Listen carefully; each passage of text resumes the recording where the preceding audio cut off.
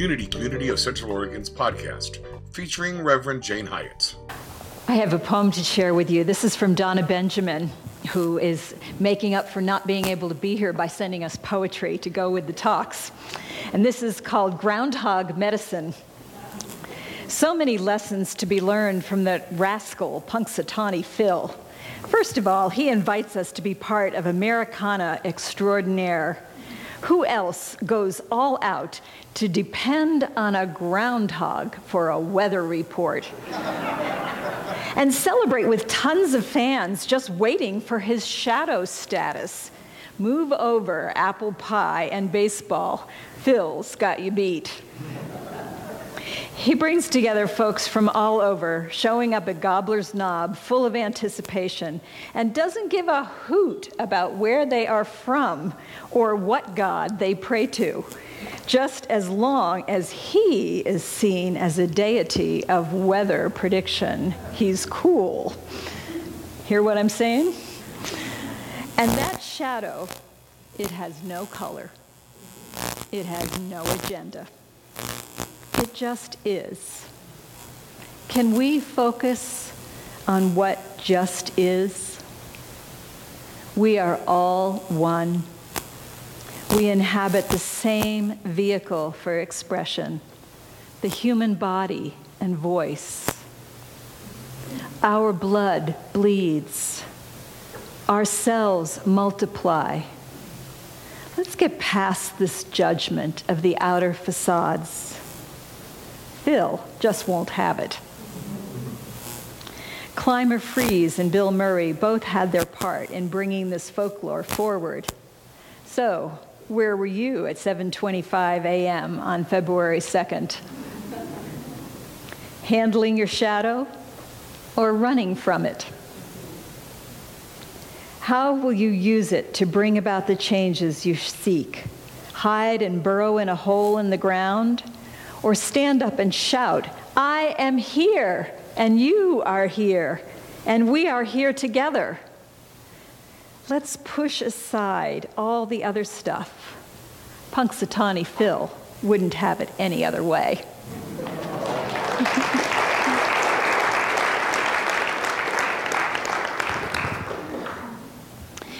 So, groundhog medicine. The groundhog sees its shadow in the Americana tradition. Groundhogs themselves, I think, are probably not all that interested in shadows. They also are probably not concerned with weather prediction, and even Punxsutawney Phil isn't very accurate with it. 35% is just not that good. But that's all right. If he saw his shadow, we know there's more winter. Did you know, though, that that comes from an old tradition if you go back to the Celtic tradition? Imbolc is the first day, not the first day of spring, but it's like it's the turning. And so that's what is February 2nd. And the goddess Bridget would come, and she was a fertility goddess, and she would come to the houses, and the word Imbolc, which, who knows if I'm saying it right, that's the Celtic word, it meant in the belly. So it was a time, the lambing time, it was when birth was happening. And then that tradition from the Celts moved over to Germany, and Germany celebrated, instead of with lambs, with hedgehogs, and then it came to the Pennsylvania Dutch over here, and we had Punxsutawney Phil. So anyway, that's just, in the Celtic tradition, they lit candles because it was a time of fertility, and you wanted to welcome in that life into your family. And so Candlemas, if you remember that from Christian traditions, that's where that comes from. So it's all tied together. Groundhogs, however, are, if you look at their medicine, you decide what an animal medicine is by looking at the animal's behavior and what is it that they do, how do they operate in the world. And groundhogs are very communal animals. Yes, they do burrow underground into the belly of the earth, but they work together to accomplish whatever it is that they want to accomplish. So as a community, we really would do well to take on groundhog medicine. They're not interested. They're not individualists. It's what works for the good of all is what works. So that's groundhog medicine. And then there's the Americana version with what happens if it sees its shadow. And if it sees its shadow, it goes running back into the burrow for another 6 weeks of winter. And this part actually also comes from the Celts, because there was the old hag who ruled the winter. If she was in the mood to have it go longer, then she had a bright day so that she could see to gather the firewood to keep the fires going for the winter. Thank you, Google.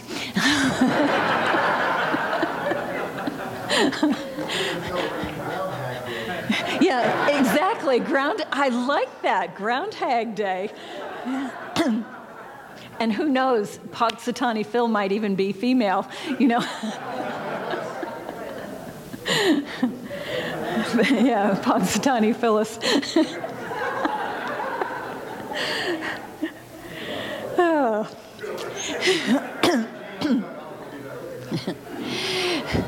So when the groundhog sees its shadow, let's talk about that. What happens when we see our shadow?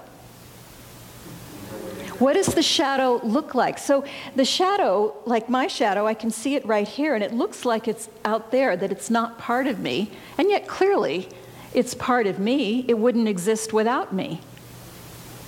So when we look out in the world, we see other people, and they are our shadows, and they appear to be separate. And if we don't like the way that they are being in the world, or the way they're looking in the world, or whatever it is we don't like, then they particularly seem other, right? Even the most enlightened of us have been known to point a finger or two, right? Because they seem unlike us. But if we truly believe what we say, that we are all one, then it's impossible for them to be other. Even though their choices might be different than the choices that we are making, they are part of the one body that is us. Whether they are humans or animals or whatever they may be, they are all a part of us. And when we look out there and see our shadow, we can hide from it. We can retreat. And then we are, as Bruce Lipton says, there's two modes that we have. And it's one or the other. We are in protection, which is great. If there's a bomb that actually is falling, it's great if you're in a fallout shelter. But the rest of the time, if you stay in your fallout shelter, in protection mode, you are not growing, which is the other option. It's one or the other. So there is, as it says in the Bible, to everything there is a season. So there's a time for protection, but mostly we want to be growing and living and giving our gifts. And if every time we see a shadow, an illusion of something other, we move back in here to protect ourselves, we're not going to spend much time living, and we're not going to be giving our gifts. And it's all based on the false premise that that shadow is not part of us. So instead, if we take that shadow and we say, what's in that for me?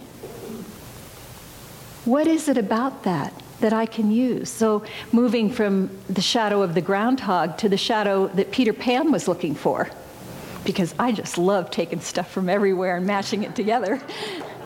Peter Pan went to the nursery looking for his shadow. He realized that there was something that was part of him that he was disconnected from, and he needed to go and find it. And what was there? The nursery represents the place of nurturing. Peter Pan was a lost boy. a boy that had been disconnected from family. And he was the de facto father of all these other lost boys. So he is going to the nursery because Wendy represents to him the possibility that there could be a mother. There could be somebody who would read me stories. And that was something he did not have. The nursery also represents domestication. If you've studied the Four Agreements, Ruiz talks about domestication, being taught how it is that you have to be. And that was the part of the shadow that Peter Pan didn't want. He did not want to have to dress a certain way, go to school, sit at the table, and mind his manners. He didn't want any of that. But the thing that he did want drew him. And so he came anyway. So for each of us, there is something in the shadow, something that maybe we don't want, but something that we need. So it may be, I think about a person in my life that lied a lot. And that was really hard for me to deal with because I don't like lying. I don't want to lie. I had a lot of judgment about this person. I didn't want to get too close. And yet if I look at that and I say, what's the medicine in there for me?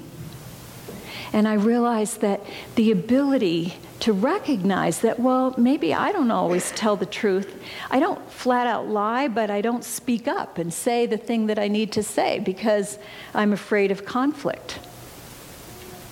And so I can look at that shadow and use it as a mirror to help me realize I don't want to move all the way over here to start lying, but I want to look at it as, what can I learn from that? Somebody who is, just bold and out there and never shuts up and, is just, rah! I might have judgment about that too. Because I grew up being taught, if you don't have something nice to say, don't say anything. And so it's a challenge for me, but I need some of that medicine because there are times you have to say, stop. There are times you have to say, you don't get to do that to me. And if you don't have a voice because you have to be nice, then you're in trouble. So the shadow that's out there offers medicine. Maybe it's like homeopathy. You just need a little bit of it. You don't need the whole full-on lie and be bold and, a loudmouth and all of that. I mean, maybe sometimes you do. But generally speaking, the stuff out there that we're repelled from, we don't have to go all that way with it. We just have to recognize that there's something in that for me. And when we do that, we integrate. We become more of who we are. When we sang that song this morning, holy, holy, holy, note to the sound, the slide people, we need to change that to WHOLLY. That's what holy really means. Holy, holy, holy, holy, holy. Nothing out there that is other. It's all part of me, and it's all good.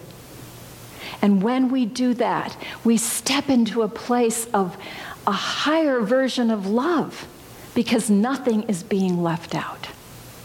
And that's what we are here to do. So even though Groundhog Day technically was yesterday, I invite you all this week to really pay attention to where are the shadows and how can you bring them in so that we all get to embody this higher love together.